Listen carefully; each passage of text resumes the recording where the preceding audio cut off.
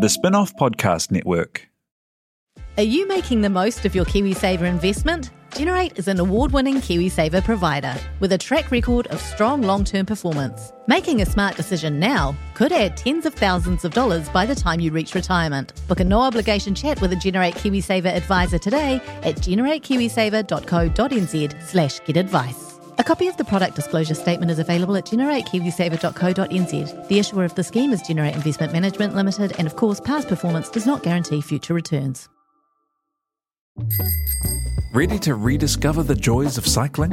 With over 300 kilometres of cycle paths across Tāmaki Makaurau, jumping on your bike and going for a ride is such a fun way to discover the city from a different perspective. Cycling is getting more and more popular across Auckland, so now's a great time to join the hype and give cycling a go. Head to at.govt/cycling to find your nearest cycleway today.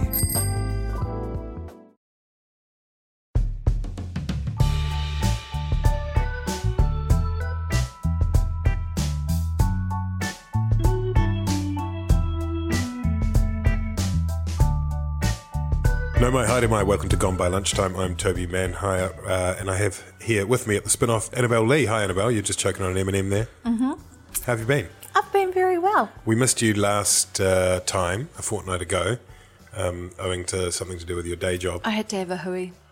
Oh, you had a hui? I had a hui.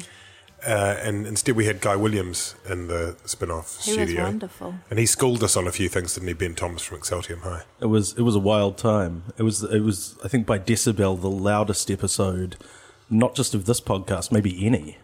And Madeline Chapman, who is producer today, has given us very clear instructions following Guy Williams tutoring us on some weird rule about not eating. And what was your instruction, Mad? She'll have to shout because you won't be able to hear her. Chew loudly. Chew loudly, says Mad. So we are going to defy the instructions of Guy, tall comedian Williams, and chew loudly through the episode. If you don't like that, you go and listen to go and listen to Jono and Ben or whatever. We're eating green M&M's though. He's a good guy though. It was good to have him on. It was good. It was good. It was interesting. But we missed you, Annabelle. I missed you guys too. When oh, this is beautiful. Let's wrap it up there. When I asked you guys what you wanted to talk about, you said you wanted to talk about the new Fairfax podcast, Black Hands. That's been obsessing you over the recent days. It's like making a murderer, but the New Zealand version. And the good thing is that I can still listen to it and yell at my kids and perform mundane tasks and that instead of just staring into the television for 10 hours. Does your house in many ways resemble 65 Every Street, Dunedin? Well, like Margaret, I would love to be able to go to bed for 6 weeks at a time. So it sort of inspired me in that regard. But otherwise, not a whole lot of similarities between my whare and the Bain house. This is others may beg to differ. The podcast about David Bain, or the Bain family killings a zillion years ago, which Martin Van Banyan has disinterred. Have you been listening? It's sort of like the opposite of Serial, isn't it?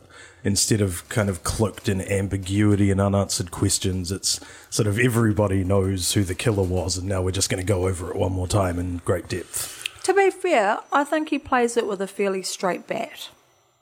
I mean, clearly he believes that it's David and he says so, but he, doesn't shy away from calling out the police on their shoddy work and, entertains the possibility that it is Robin and admits that there is nothing that is absolutely damning, so... When I was in Parliament, you'd get a lot of alternative theories presented to you by concerned members of the public. One which I think I can probably share because it wasn't sent to my boss directly. Yeah. Parliamentary Security got a box of 500 self-published books called The Road to Innocent, which the entirety, it looked like one of those kind of fancy real estate catalogues that, is about sort of 48 pages long or something, kind of glossy A4. And it was entirely composed of scanned copies of correspondence with the author from various officials, lawyers, parties to the case, politely rejecting his offer of assistance to prove that it was the youngest daughter who was the killer. Sounds good to me. Yeah. We're going to devote the rest of the podcast this year to elaborating and stringing out that theory. Also, Ben, before we actually start this podcast proper, you were just relating a moment ago your experience on One News with your latest promiscuous approach to the political media. Could you tell us that story again for the listeners? I mean, it was a proud moment. It was the first time I ever appeared on media that my grandmother would see. So probably the high point of the Thomas family lineage. And how did it go? It didn't go so well. I haven't cut my hair in a while, and because I suffer from male pattern baldness, whenever my hair gets a bit sort of too long, it sort of becomes a bit sort of Christopher Lloydish and Back to the Future, and it wasn't my finest moment. I think it's fetching. I like it too. I like it. I like the flux capacitor. Look. The most of the political attention, I suppose, in the last kind of week and a bit has been around Metiria Turei, who's the co-leader of the Green Party, and her at their AGM, I think they call it, don't they? Their conference. Conference, yeah. She, as part of an announcement of policy around welfare, she said that when she was in her 20s or 23 or something, she had flatmates or boarders which she hadn't declared to Winz, thereby misleading Winz, and so committed benefit fraud. And that's been interesting because it's I don't know if they expected it to play out like this, but it's really. She said this morning on national radio that it had cracked open the conversation on whether it's possible to live on a benefit, and it has done that, Annabelle, hasn't it? I mean, it's also divided people about the rights or wrong of it and whether or not she'd be forced to pay it back or whatever. It has. For me personally, I was quite pleased when she made that announcement, just because. Sorry, Guy. Sorry, Guy. Is that an M&M? Is that it's an M&M? Again, see, Guy is right. It's Guy is very much with us. It's sugary saliva that builds up around an M&M, and thank you for that detail. Yeah, viscous and hard to swallow. Yeah. Anyway. Last year, I went to a Bruce Jesson memorial lecture, which was delivered by Dr. Lisa Marriott, and I literally sat there slack-jawed at her research, which is on the difference between the way the state treats welfare fraud compared to tax evasion. And just those two names alone kind of sums up the whole approach, welfare fraud versus tax evasion.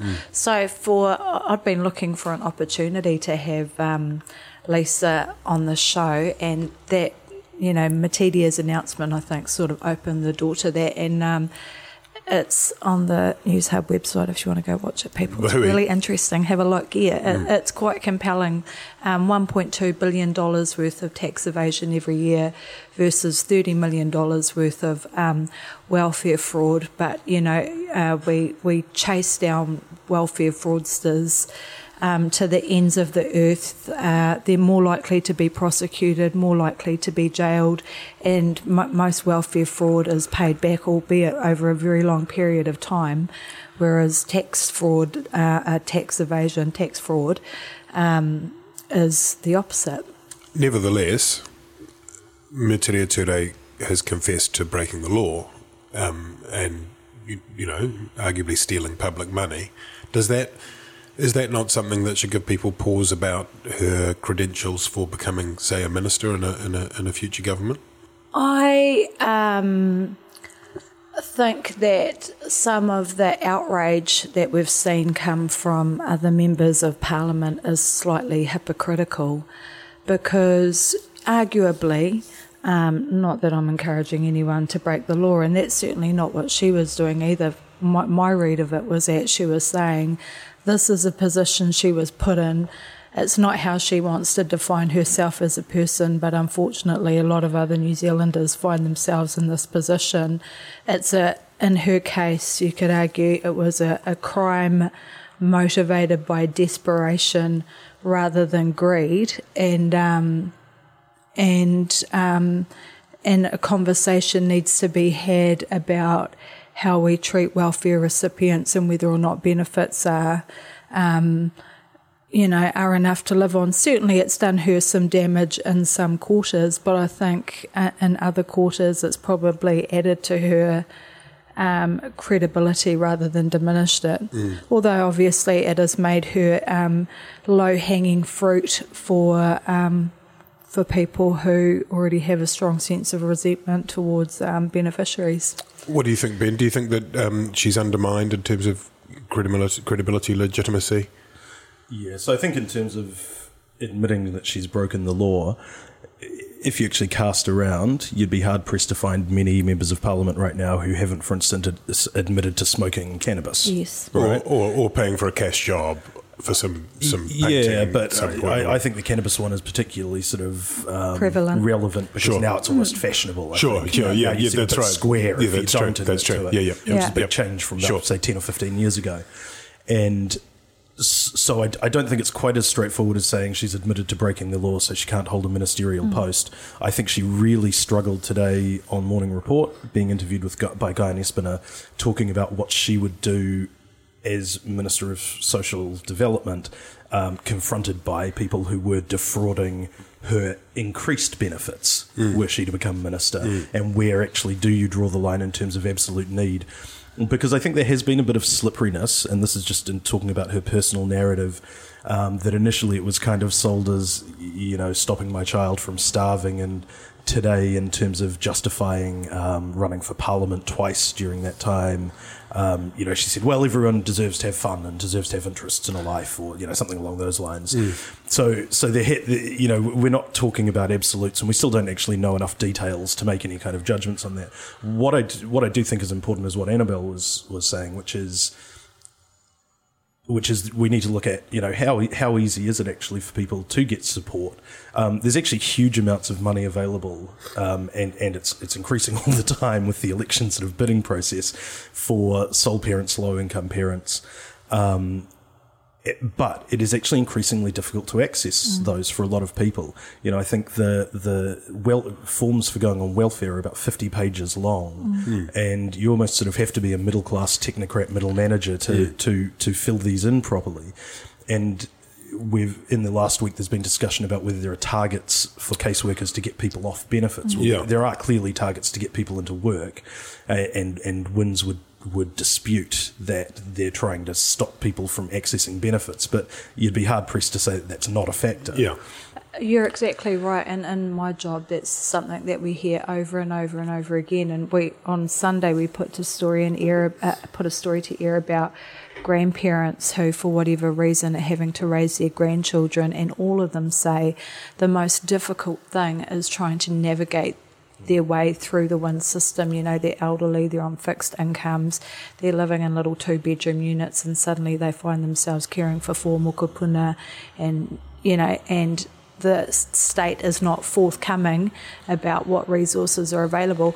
Just going back to the Metiria thing and running for Magilakari Serious and legalising Aotearoa, I'm a little bit confused about why this has become an issue, because are we saying that people on benefits are not allowed to be politically active? Are we saying, and then what's the next step from that? So if you're not allowed to stand for Parliament, does that mean that beneficiaries should not be allowed to vote? Because to be fair, she was raising a child on her own and putting herself through law school. That's a lot of hard work. I think the fact that actually she found time to be politically active is something that's admirable, rather than something we should all feel astonished and aggrieved about. Myself, I just think it's a slippery slope, because what does that say? Beneficiaries aren't allowed to run for Parliament. Running for Parliament is a big investment in time and actually, in a lot of cases, resources. For Magilakari Serious and for legalise Aotearoa. Well, I think her response to that, because most people's perception of the McGillicuddy Serious Party is that it is as much. It's not exactly kind of a serious bid for power, is it? So I think that her defence there was, well, you're allowed to have fun too when you're a beneficiary, and I think that probably goes to the sort of talkback radio perception, or the idea is that if you're on welfare, you need to be at home, like living a monastic lifestyle. Yeah, subsistent and kind of digging up potatoes from your backyard. And Which, all that. to be fair, was a narrative that was kind of put about by a lot of supporters, particularly online, that this was a real hand-to-mouth scrabbling for sort of subsistence survival sort of story in the early parts of, when this kind of first was announced, or, first came to light in her speech. So I think it just clashes with the narrative, and I think that was why, it's received attention, because I think everyone already knew that she'd been a candidate. And I mean, the interview you mentioned with Guy Nespiner on One Report, she did acknowledge that those were questions she needed to answer, and she said at one point, I need to go back through the records to look at her own. So I think she's kind of acknowledges that it's now become a kind of election issue. I mean, the other thing that's interesting in this, in terms of the way it plays in the campaign, is I just pulled up an interview that the Spin-Off did with Turei and James Shaw, the other co-leader, sort of towards the start of the year, and they were talking about how in 2014, according to their numbers, they got 1% of media coverage of the campaign. And I mean, I'm not sure on the detail of that, but they said they quote, as for campaigning, we're really committed to not saying crazy shit just for the sake of getting headlines, says James Shaw. And that's always been a problem for them. We saw that in the weeks leading up to this, that it was all New Zealand first, and the Greens sort of who'd positioned themselves so moderately, really, had been straining at it. This gets media cut through. It really has. I mean, whether or not it will yield support in the next opinion polls, but the Greens are there in the front and centre, right? I think it will. This will resonate with a lot of their supporters, which is, first of all, people who are struggling on benefits, but much more so middle class people who have actually are actually pretty comfortable with a bit of mild system rorting. Everyone I went to university with used their course-related costs to buy a new iPod or a laptop or go on a holiday or buy beer. Yeah. So the sort of comfortable middle classes, I think, are actually a lot more sort of at home with what Metiria is talking about than a lot of the working classes, the sort of people who actually, I mean, strange as it is for a glib urban liberal like me, there's a lot of people out there who work hard and are proud of working hard and don't necessarily enjoy their jobs, but take a lot of pride in the fact that they support their families, that they've never been on welfare. I think that it'll hurt the left bloc as a whole with those voters, so I think it'll actually hurt Labour.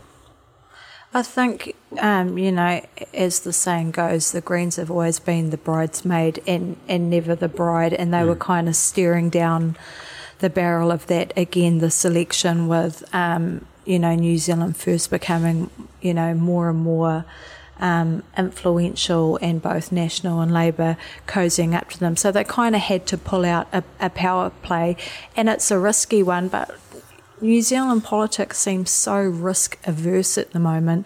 You can barely differentiate between Labour and National. So I think in terms of appealing to, to the left of New Zealand, to the far left of New Zealand, who perhaps feel somewhat ignored, that it, I can see why they've taken this approach, and whether or not it plays out for them. One of the things I'm not sure, but something had to be done, and maybe too it's slightly inspired by Jeremy Corbyn, to be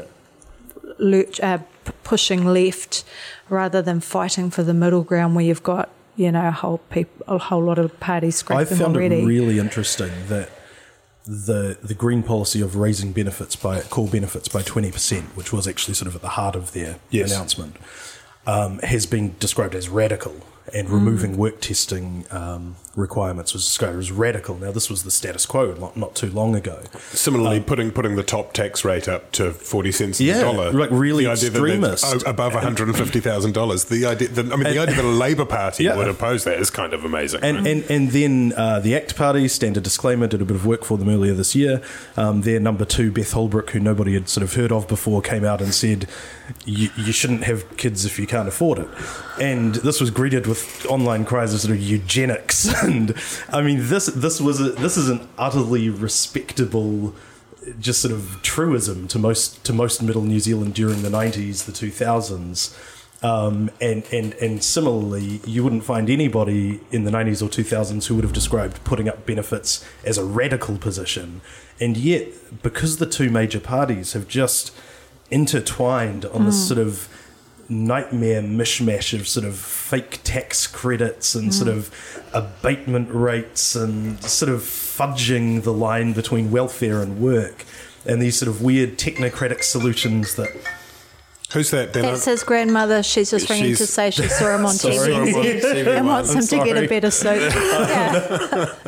But it's really interesting that the convergence of the two parties on this sort of consensus, this what we could call the working for families model, has actually opened up what used to be just totally the normal left-right kind of contest on welfare is now seen as like really polarizing sort of extremes. Hey, just while we're on the subject, can I take a moment to fangirl Kim Hill for that interview she did? With which one? The one with the ambassador. Brooke, Auntie Brooke from ACT. What's her name? Yes, Beth Holbrook. The one who thinks people shouldn't have kids if they haven't got enough money. I thought that was pretty mainstream and would have resonated with a lot of people. And then I think it went a little off course when she started talking about how poor people should be freezing their embryos. Good times. Awkward. You, Annabelle, you said you could barely differentiate a lot of the time. You were alluding to that too, Ben, between Labour and National. But Labour have put out their own alternative budget, the main thrust of it, which got a bit lost, I think, in a week that was dominated by the Greens and the Winston First aboard his bus. But they want to borrow a bit more. It's sort of roughly the same course, but it's clear enough. They want to borrow a bit more, pay down debt more slowly. That they would spend that money on health, number one, on education, two, and on putting money into the super fund, number three. Is it now an election which we haven't had all that much of in the last couple of decades, maybe, or 15 years, where there is a clear choice? Is there a clear choice for voters about whether they want money to go into tax cuts and that kind of in your own back pocket versus they think that the state is better to determine some of that redistributively? Again, it's at the margins. So, we're talking $20 tax cuts versus, more social spending. So it's not this sort of huge lolly scramble like we had in 2005, 2008. I think Labour will be disappointed that they didn't get more media cut through on that budget. They obviously worked very hard on it. Where it will help them for the remaining 8.5 weeks of the campaign is that the coverage was mainly, in fact, the news story on News Hub I saw was Labour's numbers add up. And actually that's not trivial for Labour during campaigns. They've been caught out in the last two campaigns, about what was Key's line? Show me the money, yeah.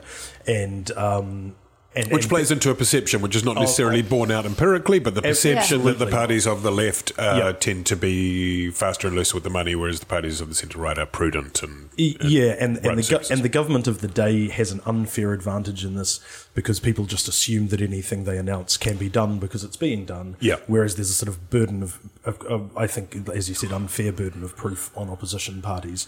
And although we had experiences in the 80s particularly where opposition parties made all sorts of crazy suggestions and then did very few of them when they went into government. So there's not. I mean, there is reasonable scepticism. Although a lot of the time that was because they didn't understand the true state of the finances and the government had been lying. So like in 1990, but where this will help Labour is if they can square away at the beginning of this campaign that their numbers do add up. So all the subsequent announcements that they make that flow from that budget people won't be quibbling over the cost or, Sure. Is this credible? And that's actually a good thing for them to establish up front, I think. What do you reckon, Annabelle? I mean, the Greens, going back to them, they spent a lot of time over the last year and a half, two and a half years really, kind of preparing the ground for now by shoring up the business communities and all that with their memorandum of understanding, their budget responsibility rules, all this kind of incredibly earnest promises that they're not wild and crazy. It's okay. We can be trusted. Do you think now that on the left, I mean, we obviously chuck New Zealand First on there, that they are sort of stacking up as a plausible alternative? I think, the problem is that when you do come across as too earnest and too responsible, you're not appealing to the voters who desperately want change, and you're just starting to look like more of the same but a slightly fringe version of it. So again, I think that's why what we've seen this week from the Greens has been an important move from them. I have to say, just in terms of the stories that we do and the issues that people face, for example, Labour's family package, people already have a hard time navigating their way through Winz, and trying to get some of these tax bonuses or credits or whatever it is that you call them, you just about have to have a master's degree. Certainly it's even more difficult if you live in a car and you don't have an internet connection and you're trying to get on the website to figure out what you're entitled to. So I think there's an appetite for simple policies that people can understand that appear to be easily accessible, and I think that's why we're seeing the Opportunities Party sort of getting some cut through, because they're talking about simple things that make a difference. And just recalling Labour when they announced their student loan policy, for example, interest-free student loans, it's sort of clear, easy stuff that people can grasp. With the family tax package, it's sort of like if you have 3 kids and the 4th one is conceived on the crescent moon in midsummer, you can have half a tax bonus. If you fill out this form, you'll get a rebate. Yeah. In 12 months. Yeah.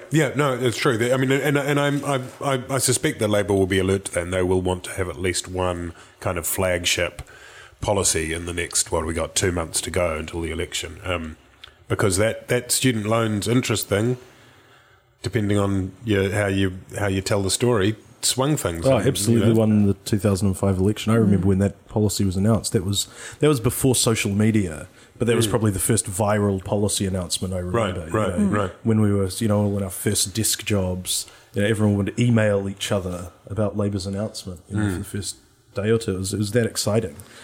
Speaking of virality, have you seen the new sort of ads and the billboards and everything? Is everyone hugely excited about that? I do. I love the way hoardings bring out people's creative streak.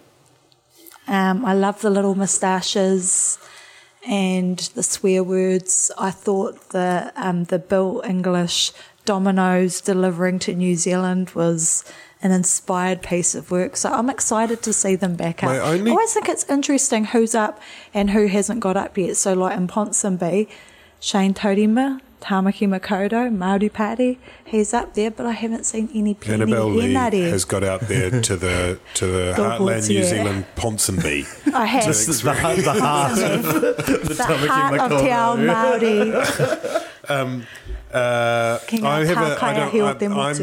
My reservation about that Domino's Pizza one is that someone did it in Photoshop, and I'm not sure that should be allowed. I feel as though I would never endorse or condone anyone to get out there. Yeah, that's right. It's probably someone sitting at home on the DPB with the Photoshop doing get out there, I'm telling you. Get the spray paint. I do not endorse that. Do not do it. Get some fresh air. But get to know people in the community. Yeah, meet some people. Organise a gang. You can't pull down a hoarding by yourself. But isn't that about like upskilling though? Like upskilling our graffiti artists. Night courses. Yeah. You can get into that, Ben, with your career as a skilled job force.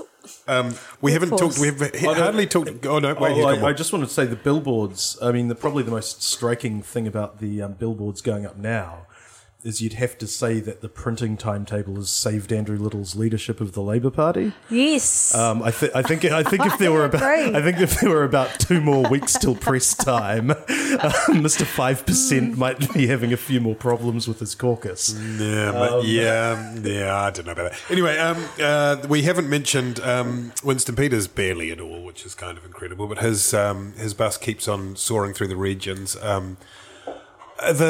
The Māori seats promise, sort of, which became a bit kind of muddy. It started off as there's going to be a referendum. New Zealand First will have, I think, almost as a bottom line, a referendum on whether or not to retain the Māori seats. Then it became a little unclear whether or not that would just be people who are on the Māori roll get to vote on that. What did you make of all that, Annabelle Lee? Oh, I thought it was a bit of a cock-up, really. Like, Fake media. You don't need to get into every skirmish, do you, Winston? I just thought it was silly. Firstly, I was insulted that he hadn't watched the Hui, where Shane Jones clearly stated after he was announced as a candidate for New Zealand First that the Māori seats should remain as long as Māori wanted them to. And he's on the Māori roll, right? He's on the Māori roll. I just think it's a high risk. It was an unnecessary risk, in my opinion, because Winston is doing well in the Māori seats, and you risk alienating voters who, although they can't give you your electorate vote, they can party vote for New Zealand First.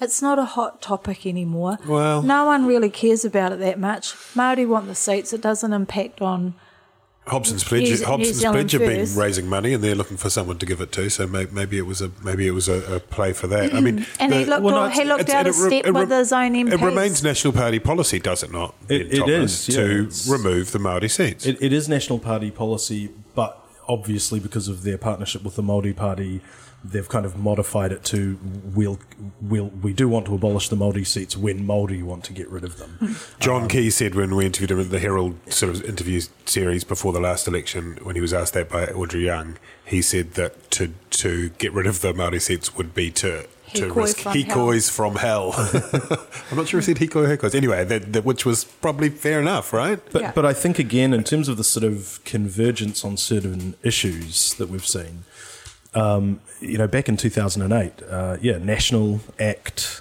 New Zealand First were all campaigning on getting rid of the Māori seats. So there was obviously seen to be a constituency in favour of that. Yep. Now here, because of National's alliance with the Māori Party, that's gone. ACT has moved on to other pastures. They've sort of moved on a bit from the sort of Rodney Hyde days. And so Winston has this all to himself if he wants it. Now, the problem is that he also has his next sort of 2 most important MPs are Ron Mark and then will probably be Shane Jones, both of whom are very deeply enmeshed in Māoridom in their communities. Well. Yeah. And Peter Pareone, who is the chairman of the Waitangi Trust, these are very Māori people. Yeah. They're not just sort of space fillers on the list. They're important figures in their communities, and there is no way that they will be able to sort of successfully sell this to their people. So maybe New Zealand First isn't quite a one-man party after all. I just think if Winston feels so strongly about it, perhaps what he should do is on the Sunday after the elections is discount any party vote that New Zealand First receives from the Māori electorates. If you feel so strongly about it, then don't accept the votes that come from those seats. Bill English put out a press release earlier this morning. We're talking on the 26th of July today, by the way, saying that they would. It was a kind of virtual cup of tea in which he said that the National Party endorses, more or less, David Seymour in Epsom and Peter Dunn in Ohio. Seismic shockwaves around Wellington. He didn't mention the Māori Party, but then I think they probably would have preferred he didn't in many ways. But I'm just thinking about that. So we spent a lot of time over recent weeks talking about the fugitive Labour, Green, New Zealand First, tripartite coalition, how that might work. Do they hate each other? Greens going at New Zealand First going at Greens. Andrew Little going at Winston Peters, etc. But we've applied relatively little attention to the most likely outcome, which is a national New Zealand First government, right? And it was interesting in the House this week, Winston was going hard at Bill English again over the Todd Barclay saga, which we haven't touched on. The vanishing Todd Barclay, who's resigned his candidacy for Clutha Southland. Should we be paying more attention to that? I'm sort of wondering maybe that's going to happen in the time to come. Winston Peters has called for Bill English's resignation. Bill English is in his press conference this week saying, Winston, he talks a lot of claptrap. If that were happening on the other side of the ledger, I think perhaps people would be more alarmed by it. Is this just the game of Winston Peters? What is it? I think that you can successfully discount pretty much everything Winston says before an election. It makes the punditry and the sort of Kremlinology of it a little less fun when you realise that there's not actually any way of reading between the lines, because nothing that Winston says. It's not reading between the lines; it's reading the lines. There's Winston campaigned in 1996 on changing the government, and what he meant was changing the national government to a national New Zealand First government. You can't draw a line, but he rejected the baubles of office in 2005 and then became foreign minister. You can't draw a direct line between statements he makes about politicians or parties, or about where he's going to go in government, or how he's going to deal with people in government. He said terrible things about Jim Bolger, and Jim Bolger said terrible things about him before 1996's election. Yeah, and then they actually worked together reasonably well before Bolger was toppled by Shipley, and Peters sacked. So I think that, especially a guy like Bill English, the Prime Minister, who's been in Parliament since 1990, with Winston. This is water off a duck's back. He knows that Winston is not going to sort of not going to demand that he resigns as part of his coalition negotiations. I think it might have been different if it was John Key. I think because of the real sort of slight on Winston from 2008 of ruling out working with him, and drawing a connection between Peters' behaviour and honesty and ruling him out, I think that might have been a bit more of an impediment. It's like a rom-com. This is the bit in the rom-com where the girl pretends that she hates the boy, but really she is harbouring feelings that she can't even admit to herself. Oh, that's beautiful. Or like if it was like Taming of the Shrew, if it were speaking in Shakespearean terms. Which is the shrew? Who's the shrew? Winston. Winston is the shrew. That's good. I'm sure you're going to have a lot of success getting him onto your program now if he's listening this deep into this essential podcast. I should say, just because Black Hands, which you mentioned, did explain to their readers helpfully this week that this is a podcast, and they explained that podcast is a portmanteau of iPod and broadcast. So just for anyone that wasn't clear on that, that's what this is too. It's gone by lunchtime. Like us or love us or whatever you do, leave a review on iTunes. I have to say that every time. We were going to get to housing and immigration. We didn't have time, but we'll do that next week. There's lots more to talk about. Thanks, Annabelle. Thanks, Toby. Really good to have you back. It was great to be back. Thanks, Missed Ben. you guys. It's always good to see you. Thanks, Mad. Thanks, Mad.